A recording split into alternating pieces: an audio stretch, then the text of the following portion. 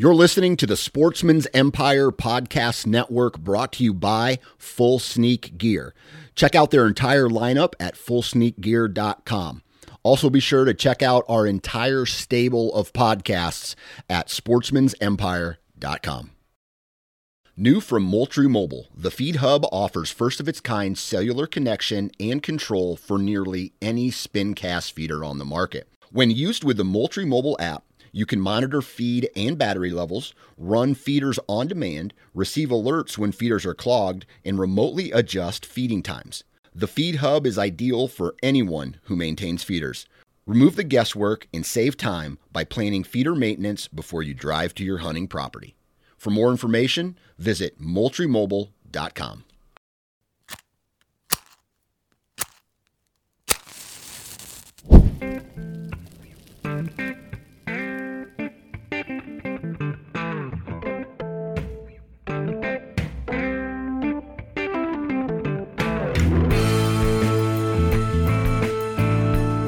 Welcome to the Huntavore podcast, powered by Sportsman's Empire, where we celebrate the hunting and fishing lifestyle through the utilization and consumption of our wild game.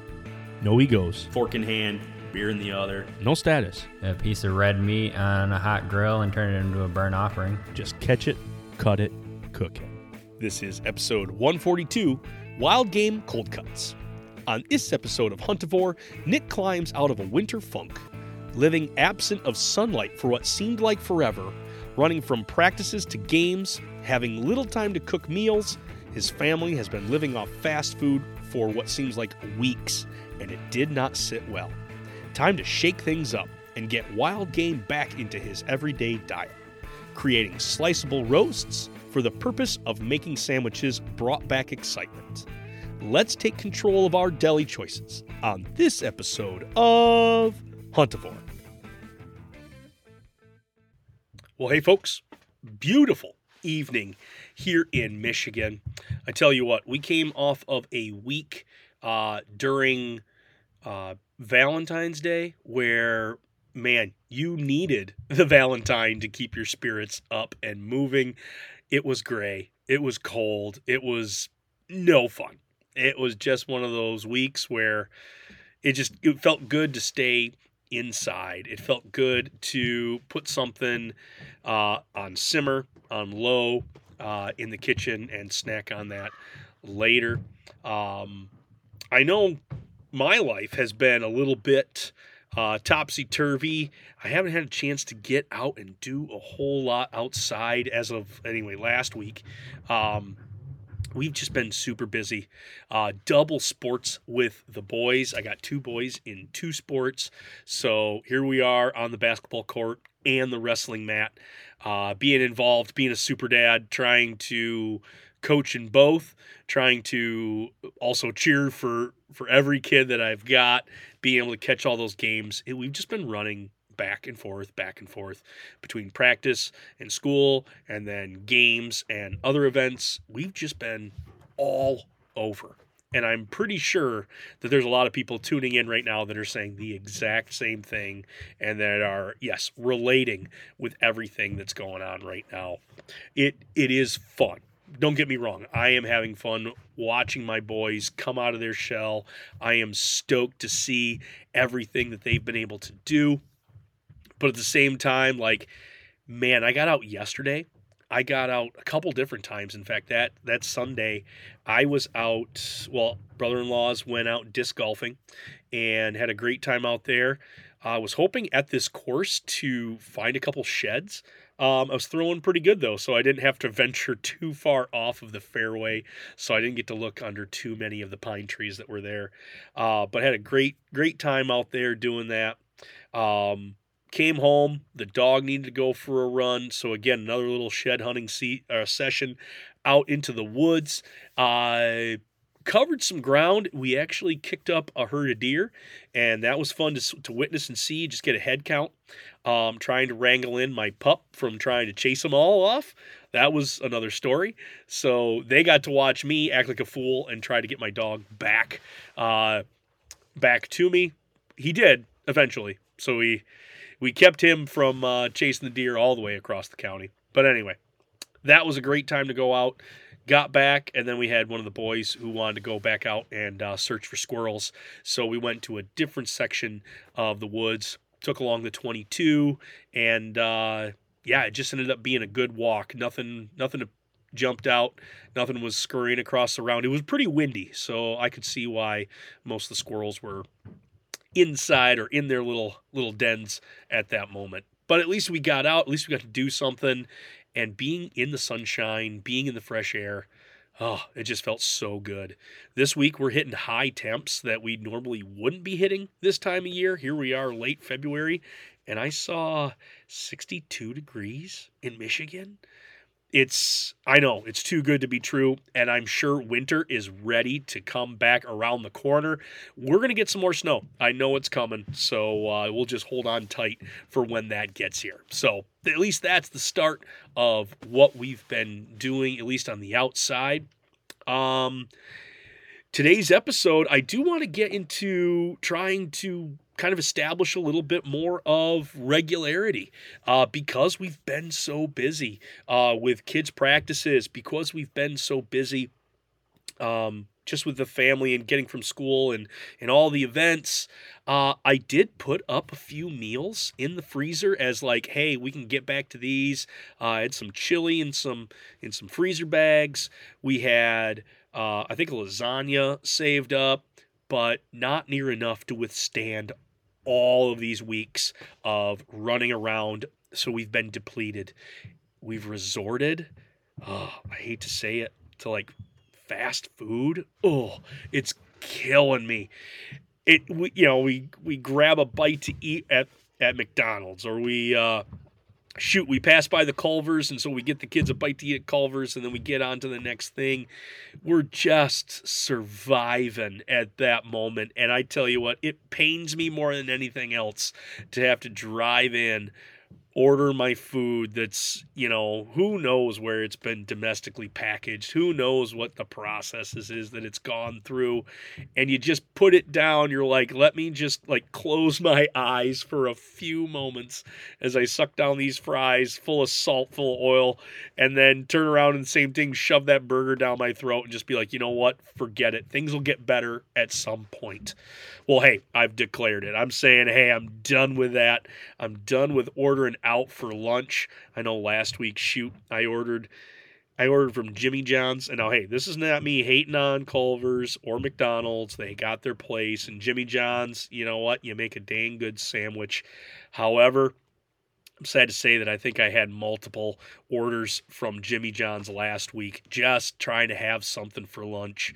And it did. It just got to the point where I was like, listen, I need something homemade. I need something fresh that I've put together. I need to get off this ordering train, out of this eating out business. So that's why we've been able to bring it on in. And that's what I want to talk about in this episode. Before we do get into that, you are possibly listening to this. Many of you might even be watching this. So I'm now posting all of my episodes on YouTube. So if you are on YouTube, thanks for joining in. Thanks for watching along with.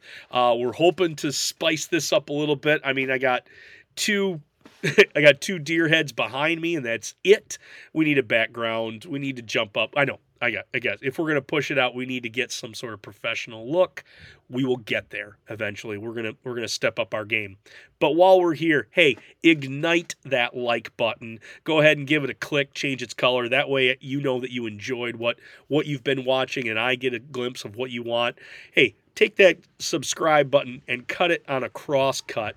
That way you're getting those real tender cuts off that subscribe button. So yeah, that way you get to see more of what I'm doing each and every bi-weekly time that we're here. So that way you are upfront. And I think there's a bell notification. Hit that bell. That'll help out as well. That'll push it forward for you. But yeah, if you're not on that platform, you're still on the old platform of podcasting, that's going to continue. This is going to be the tried and true.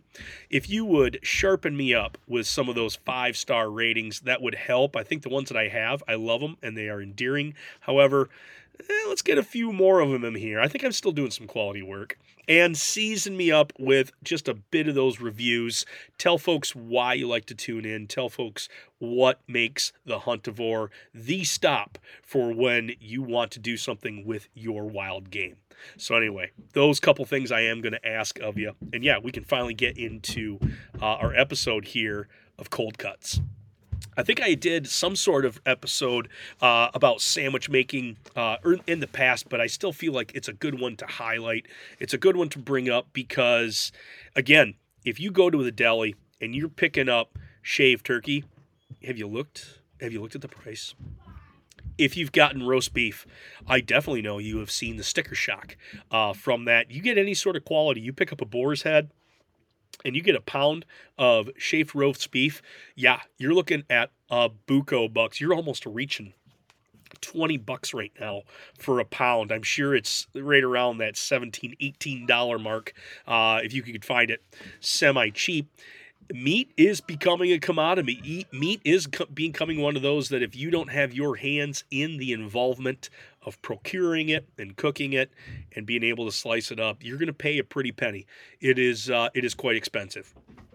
But at the same time, we've talked a lot about, what quality comes from you being able to put the quality into it. We already tout about how awesome venison is. We already raise up the turkey, the wild bird that we're going to be going after here in the next upcoming weeks. I know here in Michigan, people are getting real excited about it. You got like a month or so. I'm not exactly sure when opening is. It might even be May. But anyway, it's coming up quicker than what you think. At the same time, I think I've got a second opportunity here at some wild hog. So picking up the trifecta, getting some ham put together and procured for some cold cut sandwiches here that we're going to be making up. So those are those three things that we're going to touch on today. We'll get into even how to take that roast. We're going to talk about the roasting, but then even when we get into the slicing, does it really matter? Is thickness really something you want to tout about? Is that something you really want to dive into and really hone in on yourself? I personally say absolutely, but we'll get into the reasons why or why not. But anyway, yeah, we're on to some sandwich making. Another reason why I think I'm all up on sandwiches right now is my wife has really gotten good at the sourdough baking. We got, I don't want to say we procured, we were gifted a sourdough starter from a friend. In fact, I brought it home this past summer, and so she's had time to dabble with it. But when I brought it home, I was at my buddy's house getting my hair cut, and as she's cutting my hair, his wife says, "Hey, do you think Elisa would like a sourdough starter? I've got a bunch of discard that I need to get rid of." And that's where your starter has already fermented. It's already been able to eat up the culture, or it's eaten up the food that you've been given. So you're going to either have to feed that whole thing or discard a bunch and then remake it. So she was going to get rid of a bunch of it. And I said, you know what? I think she'd be really into that. So yeah, put some in a jar for me. So I came home with a fresh haircut and I held up a jar of starter and I said, "Hey babe, guess what? I brought home some sourdough starter." I didn't realize what kind of mood my wife was in at that moment. She had just got done dealing with the three boys. She felt a little overwhelmed, I think, in the state of the house and a couple other things, maybe work. I don't know, but she was just not in the mood for something else living in our house. So she held the jar, she looked at it, and she says, "Great, another thing to keep alive." Left it on the counter and walked away. And so I thought, well, you know what? Maybe sourdough isn't in our future. But I'll tell you what, sourdough has stayed. It has become a part of our family. We enjoy the sourdough. I personally have been able to make some bagels with the sourdough. That's been really fun to make. And I've also made English muffins, both of which use the discard, both of which that's one way I can be able to use those, that product as we continue to use it. So that's been super fun. Just to look into something that you would have every day. They go quick. for bagels and English muffins, I always have to make a double batch because when they're fresh, they go fast. And a family of 5, shoot, there's one batch out in one morning. And then like the allure slows down after the next couple days. But man, day one of fresh bagels, day one of fresh anything, fresh loaf, it gets hammered. And so my wife has been really on point with trying to up her game when it comes to her sourdough loaf. It started out with temperatures. It started out with, well, when do I take the lid on? When do I leave the lid on the Dutch oven, or when do I take it off? Playing with some of her ratios in the amounts that she puts in there, even times that she then lets it rise. So she went from at one point it was like a 15 minutes, and then it became a 15 20 15. Well, then it became like a 20 20 20, and then that was too much. Then it went 20 15 20. Like she's gone textbook on it. She's gone research on trying to make sure she pulls out the best loaf. And I tell you what, it makes sandwich time awesome. Toast in the morning, that's what it's all about. A big old slice, throw it in the toaster, and then with some apple butter or even just some fresh strawberry jam, that's where it's at. That's how you start the day. But yeah, that's enough to say that I've gotten really excited about making sandwiches lately. So now let's dive into the meat of the discussion here. We're going to be going with that trifecta that I was talking about. We're going to be talking about our venison that's going to replace our roast beef.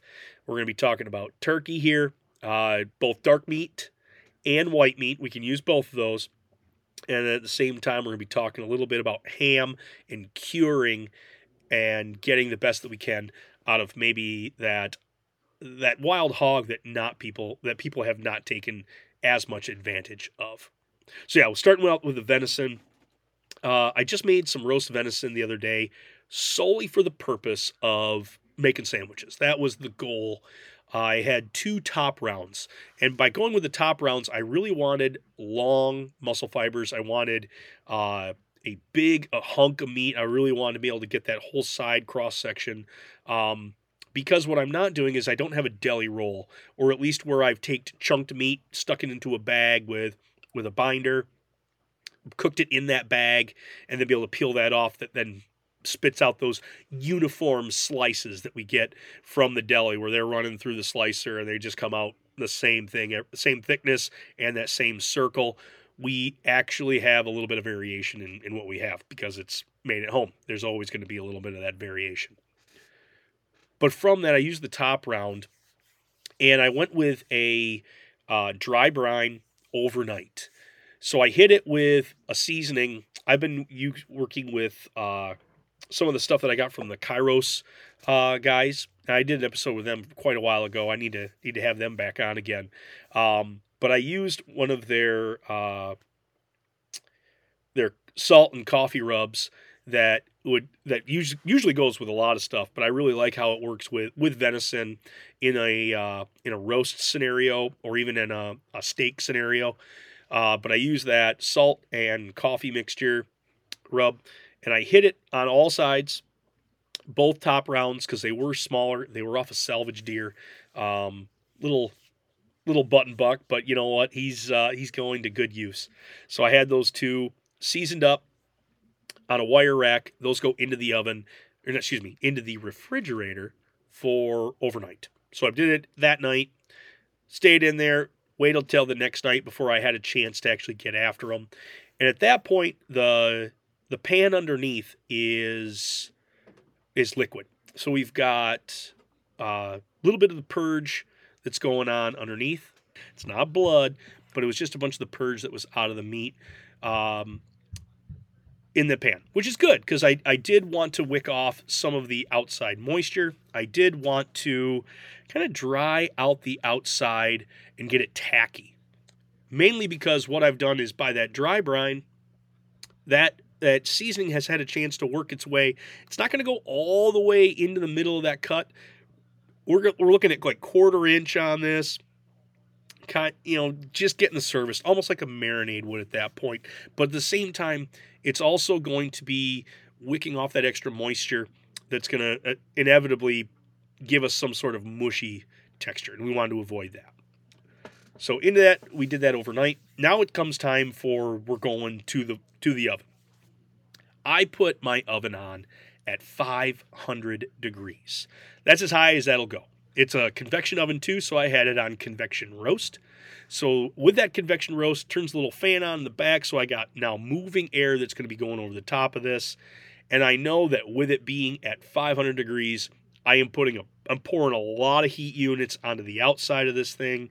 It's not going to take long for this very, lean piece of meat to get up to temperature. So I am fully taking advantage of watching this. Probe thermometer goes into the side midsection of what that is going to be. Both those go into the oven, and then I just watch that temperature. I know there's going to be a lot of carryover, so trying to get my roast to a medium as opposed to like a medium rare. The more rarer that you get it, the more difficult it is going to be to slice thin. You're going to want some sort of backing onto it. So going with a roast venison on the medium side, that's going to be helpful for trying to make sandwiches. So I pulled that out. Oh, got it. Back into the oven. Sorry, back into the oven with the probe in it. Probe hit 120. I pulled it out because normally I'm pulling out at like 110 for my steaks, but with my roast getting up to like 120, I know it's going to have some carryover. So I pulled it out. I thought I was going to have 10 degrees of carryover. I had 14. It took me all the way up to 134. Well, it wanted to peak up at 135, but then you could see the bell curve on the graph as it was then coming back down. And that was good. I wanted it to get somewhere in there. Could I have pulled it at 115 and then let it get up to 130? That'd probably been a smarter move. If I were to take the oven temp and back it down to 450 and done the same move up at 120, I wouldn't have I don't think, the carryover that I would have with even that extra 50 of degrees that was on that piece of meat. There's going to be some play in there. So yeah, 450 to 500 it's like 20 minutes, maybe 15 minutes. Temperature gets to 115 or 120, pull it out, let carryover do its thing. Now, on top of that, what I learned too with confit, which is a French term where you're cooking within its fat. I did that a lot with small game, and I learned that not only when you pull it out of the heat, out of the water, you want to let it come to room temperature first before you get it into the refrigerator. You want to kind of have two stages to this cool down, or at least let it finish cooling to room temp and then begin the second cooling. And what that's going to do is that's going to allow, in the confit world, that's going to allow for the oil to better absorb into the meat so that you get more of this velvety texture rather than just have all the juices outside and the meat be dry. So there is a method to the madness when it comes to letting it cool down. I applied that same thing with the roasts, pulled them out, let them just hang out on the counter until they came down to, 80s or something at that point, but they were already way up at the hundreds, 120, 100, it peaked up at 135. And as it came down, I let it hit right around that 80 degree mark, where it was still just a little warm to the touch. Once I got it there, I then moved it to the refrigerator to finish off the cool overnight. So overnight it went into the fridge again, and what I was left with was a nice dry outside. Because I did hit it with a second layer of the seasoning and I had some mustard that was on there as well as a binder, I did get a little bit of soupiness on there a little bit. You can still see where a little bit of the mustard hasn't melted off or gone into the meat as well. It's still sitting on the outside holding on the seasoning. But as I cut into it, I have a real good backing to be able to slice through that. It has some body, it has some texture. It holds up to being cut. It holds up to being held. It's not so loosey-goosey. Which then, as I make my slices through, I could work on getting them as thin as I possibly could. from that, I could get the product that I wanted. Slice them is, again, I'm working for 1/8 of an inch is what I'm going for. If I can even go like a 1/16 and a half, like, man, I'll try it. But, at some points, like, my blade slips off and I only get half of that really thin paper cut. But there's some technique that goes with it. There's some practice that goes along with slicing for that purpose. So we get done with the venison here. So now let's say you're not into a venison sandwich. Let's say you're not into the veni. You want to save that for roasting steaks. Well, then we can move on to turkey. Turkey season's coming up here. Or if you've got an awesome little, like, local farm that you can just pick up birds at, like, shoot, I could help you find a place. But anyway, once you get your bird down, a couple different avenues. You first have to think about, do I want dark meat or do I want white meat? What am I going to be looking at? What am I going to be going for? And just like that venison, I could brine it, dry brine it. I would season it all, and with the rub of my choice, sit it in the refrigerator overnight, pull it out, maybe hit the outside with a little bit of mustard just as, to sprinkle on some more. High heat, put in that thermometer. With poultry, you do want to get it up there to like 130, 137, I think, kills most parasites. There is an article Hank Shaw put together on how everything can really be brought up to like the 137 to 145, and it's the USDA that's really pushing for the 165 because they're trying to cover their tracks, which, I mean, that's a smart move to do. If you're not sure what you're doing with poultry, I would really take it to the 165, just to be on the safe side. But to take that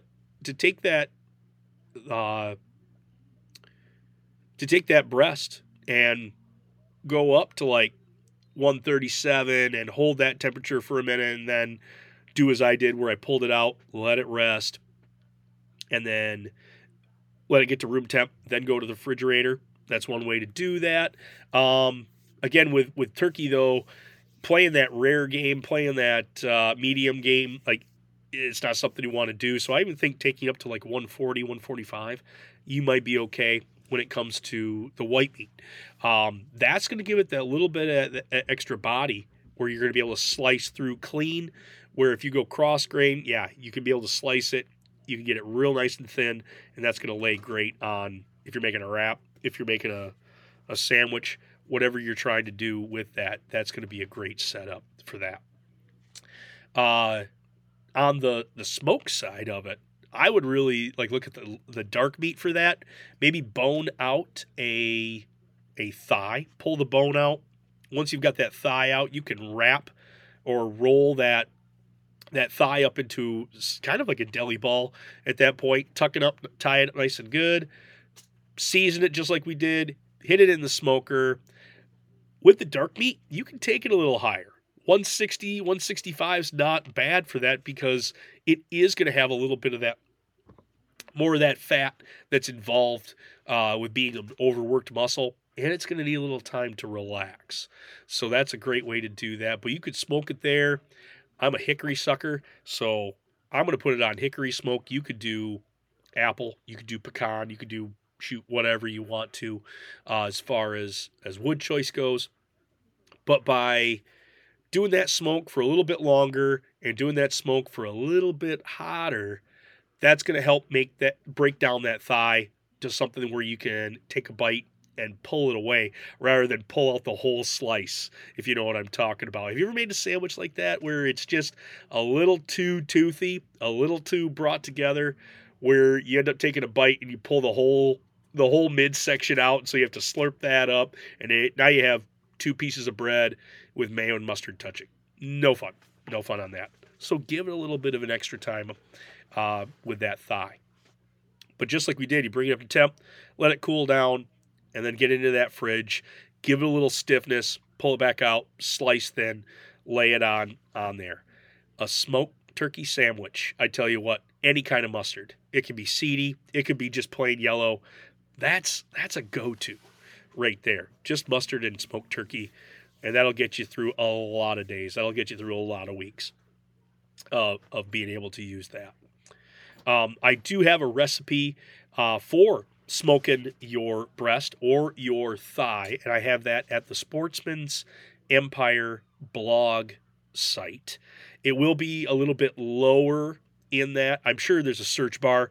If you just put in Huntavore smoked turkey, it should pop up.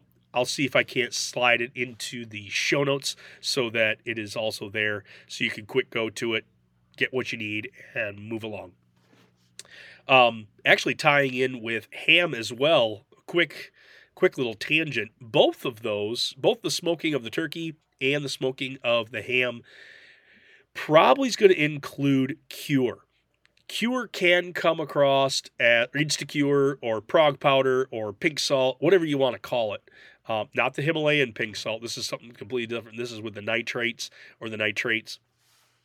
If you start getting into the world of cold cuts, and you get into the world of sausage making, and you get in the world of smoking meat, you're going to come across more and more about cure. And it's good to do your research when it comes to which one are you going to use. I believe Instacure number 1 is just nitrates, where Instacure number 2 is nitrites and nitrates. I could even be wrong on that. Don't sue me if I am. I will have to check that out just to make sure that I'm correct on that. But what I am correct on is that you don't need a whole lot of that stuff. In fact, too much of that stuff can definitely not do well for your system. But just the right amount is going to help enhance both the color, and it's going to enhance just the way that the smoke adheres, the way the seasonings take off, the way that it's going to be preserving that cut for just a little bit longer. Using that cure is going to be helpful when it comes to that shelf life. As a rule, I believe it is 0.25 ounces, and this is weight per pound. So we're talking less than a teaspoon per pound of cure, or per pound of meat. Less than a teaspoon of, I think it's maybe for 5 pounds, but anyway, teaspoon per whatever the weight is, could be a pound, could be 5 pounds. Again, double check that, because I'm just a guy rambling here, dabbling with cure. I definitely read what I'm looking at as far as the instruction goes, or I just to look it up to make sure. But at the same time, you don't need a whole lot to enhance that. You don't need a whole lot to get what you're trying to get across with that product. So you can use that with the turkey. You could also use that with the ham.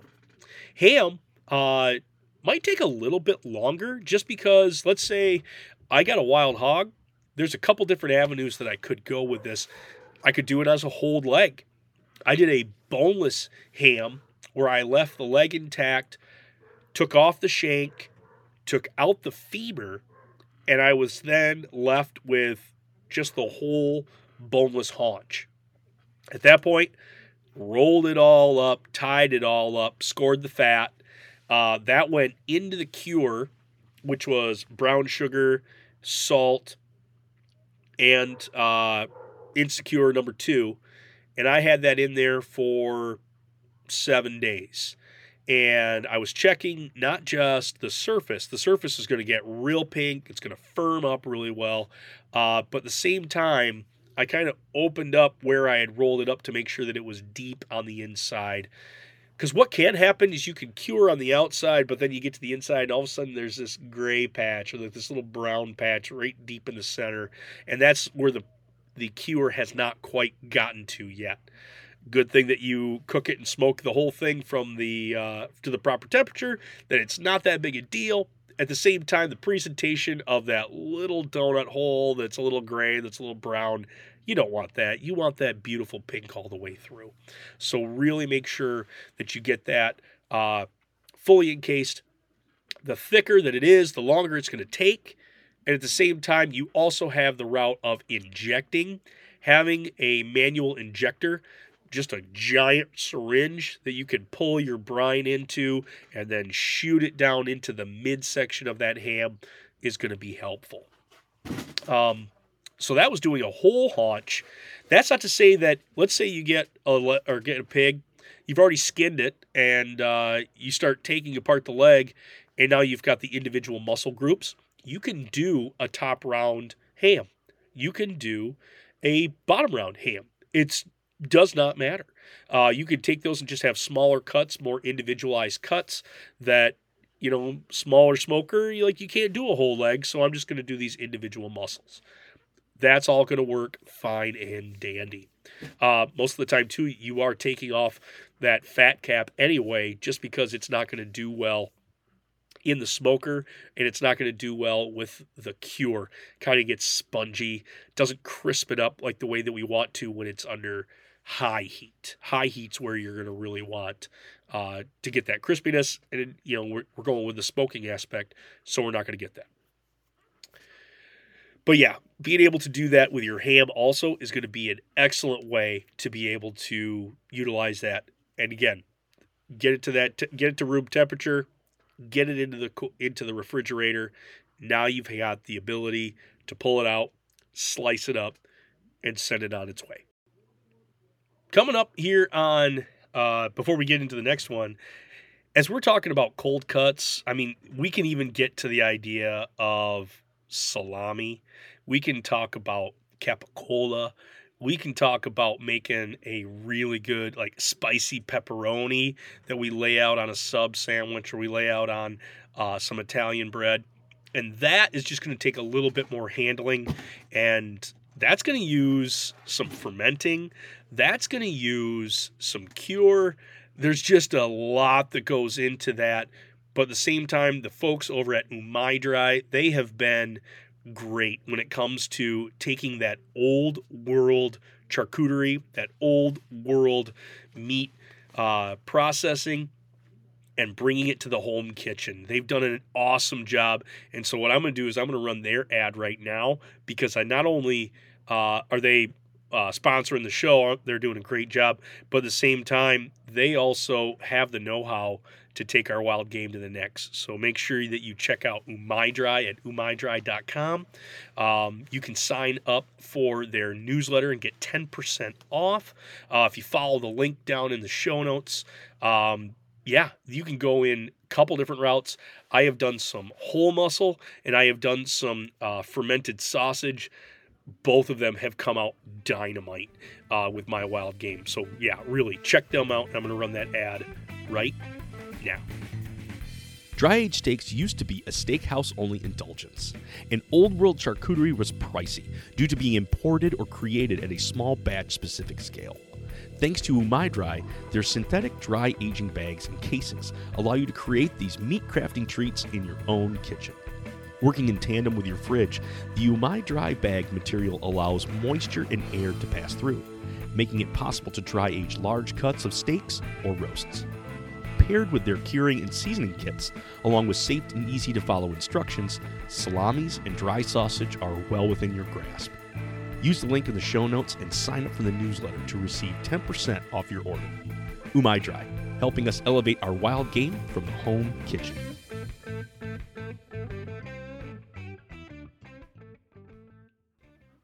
So we've talked about several different cuts, even looking into getting some of that salami pepperoni involved. That's going to be an experiment on my behalf, but at the same time, experiment on your behalf. I think you should really check that out. Just a little bit that I've done, both with my sujuk sausage. That one's more of like a little charcuterie. Starts out with like a little bit of nutmeg and then finishes out with this, spicy pepper on the end. Oh, that's so good. I made some salami on a bigger scale, all venison. Man, I tell you what, it's such a treat. I've got some casing still left over, so I know there's like one more round that I can do to experiment. I forget which seasoning is on deck.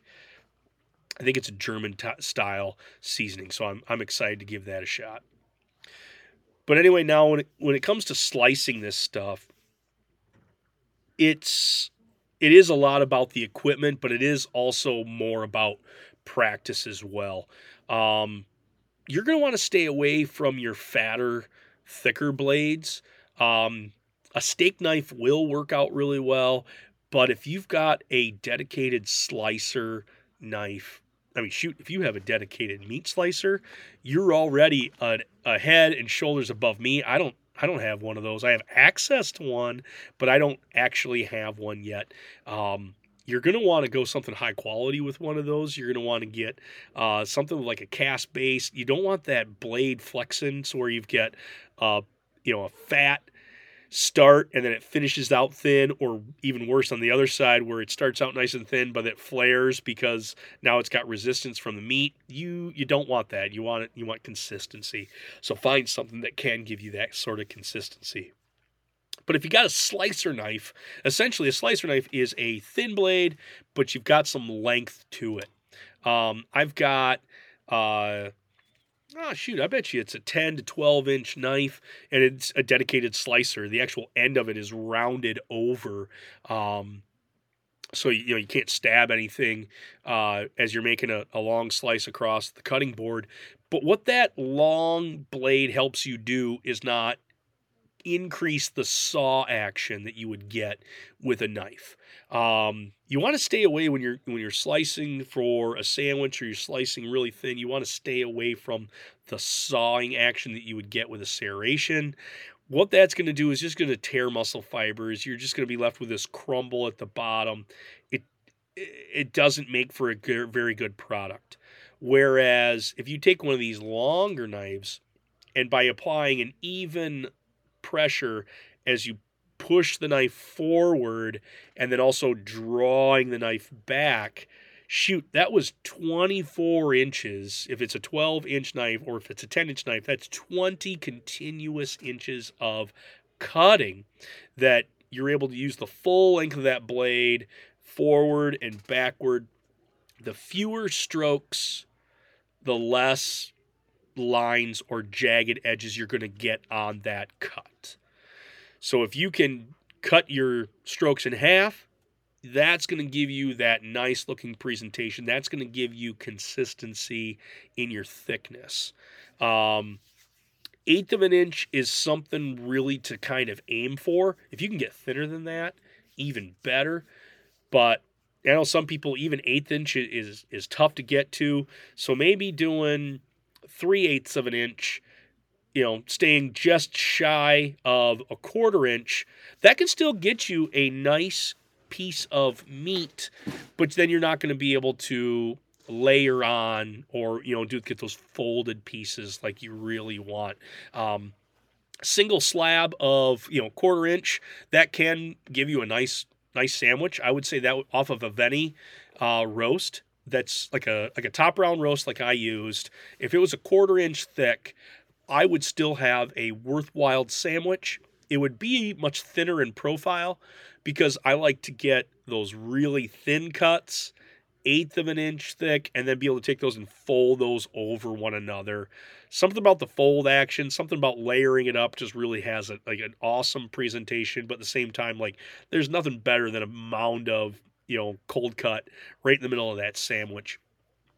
So I aim for that, but that's not to say there's nothing wrong. Let's say you're not even going the sourdough route and you're packing a road trip, or you're off to practice, or you're off to a tournament. That's the one where you'd really do it.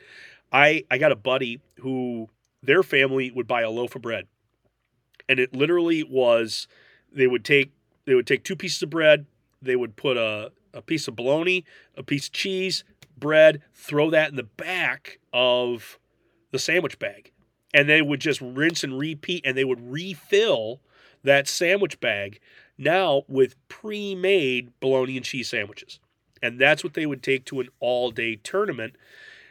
Mom would be up in the stands. She'd have whatever bag or whatever all their food and munchies were in. She'd open up that and then just pull out 1 sandwich, 2 sandwich. And now as an adult, I'm like, dang, that's a great idea. That's a smart idea. So yeah, if I'm making something out of my turkey breast, I'm going to cut those 1/4 inch thick. And I'm going to go piece of bread, piece of turkey, maybe provolone, Havarti cheese, something a little bit different, something a little fancy. Throw on another piece of sandwich, throw that to the back of the bag. Rinse, repeat, boom, boom, boom. Line up those sandwiches. When the kid starts squawking, you just throw a sandwich at them, and man, it's ready to go. Easy peasy, lemon squeezy. Another thing, actually, I got this one from my sister-in-law. She started doing pinwheels, or like kid sushi, as she refers to it. And these things have taken on really well. This is our after-school snack. I have been making these just because they transport super nice, and because you can put all the sandwich material in there, and it's literally like, it's bite-sized at this point.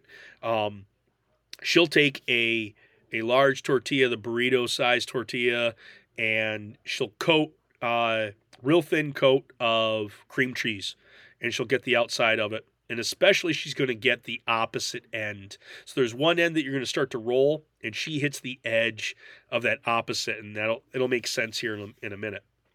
She then takes her sandwich material. Usually for her, she's using some of the turkey meat from our store, but shoot, she'll lay down 2 pieces of meat. She'll throw on some of the cheese. She puts in a layer of spinach. She's going to try and put some green in it, a little bit of a crunch. She's even put different sauces on it. She's utilized a bunch of the Chick-fil-A sauces, and she'll throw those on there as well. Just a real thin, even spread. And then starting at the one side, roll that sucker real tight. We're talking real tight on this. And when you get to the final edge, you've already hit that with the cream cheese. That's your adhesion. That's your tape. That's your stopper that you leave it on that edge a little bit, and it's going to hold the tortilla together so it doesn't come undone. She'll nip off the ends because the ends get real spotty when it comes to making a good cross cut. But then she's left with a solid roll sandwich at this point, and she will cut them 1/2 inch thick, and she'll have 6 or 7 pieces off of one tortilla. She stacks those in a Tupperware, and now when she, we're at the basketball game, she pulls it out, pops off the top, and she has these tiny little sandwiches that are just ready to go. And I mean, granted, in a sitting, I could polish off the entire little tub, but 2 or 3 of these things, and the kids were super happy. They were satisfied, and they were moving on with the rest of their day. And it was like, man, that little pinwheel, yeah, it's not a traditional sandwich, but at the same time, to shake things up with a roll up, that really did kind of, it brought a little bit, it was something different. Same ingredients, but a different way it was just thrown to you. I know there's some people who can't handle leftovers day after day. If I make a pot of chili, I'm going to eat that same pot of chili 5 days in a row and just be happy as a clam. But my wife, she can't do that. So having a sandwich one day and then using those same ingredients and having a roll up the next day, that's going to be her way to be able to continue to use our Wildgame. That's going to be the way that we're going to use our Wildgame, not just on a certain day or once a week basis, but really trying to get everyday Wildgame into our diet. That's the continued growth, and we're going to have ebbs and flows with that. Things are going to go our way, and then things are also going to not go our way. So by being able to kind of present it in a different way, and maybe even get a chance to play with different species here. We threw the turkey in, we threw the ham in. We've got the big 3 covered right here when it comes to sandwich making. So that's how I'm going to try to continue to re-add Wildgame into my everyday. So yeah, we got to get back on the ham making, and turkey season's coming up here soon. So I know guys are going to be really wanting to stock their freezer up with another bird. Save half for Thanksgiving and use the other half for making sandwiches. So yeah, as silly as it seems, cold cuts, sandwich making, it's that fringe. It's that easy step. You could grab a slice of bologna and just be fine. Or maybe you take a step up and roast your own roasts just for the fact of making sandwiches. If you're going to be cutting it, make sure that knife is sharp and using less strokes as you go through to get that nice clean edge. And don't be afraid to really experiment with seasonings on the outside. trying something different, like I did with the salt and coffee rub, it really did add a pop to that sandwich meat. So, folks, whether you're going to be getting fancy with the sourdough and all the different amenities that can go on to a sandwich, or it could be even just going your straight lace white bread piece of meat with some cheese, add your wild game to it. Take it one little step higher. But if you're going to cross that, or if you're going to get that sandwich put together and you need to either cut it on a bias or straight across, your choice is okay. But make sure that knife that you're using is very sharp.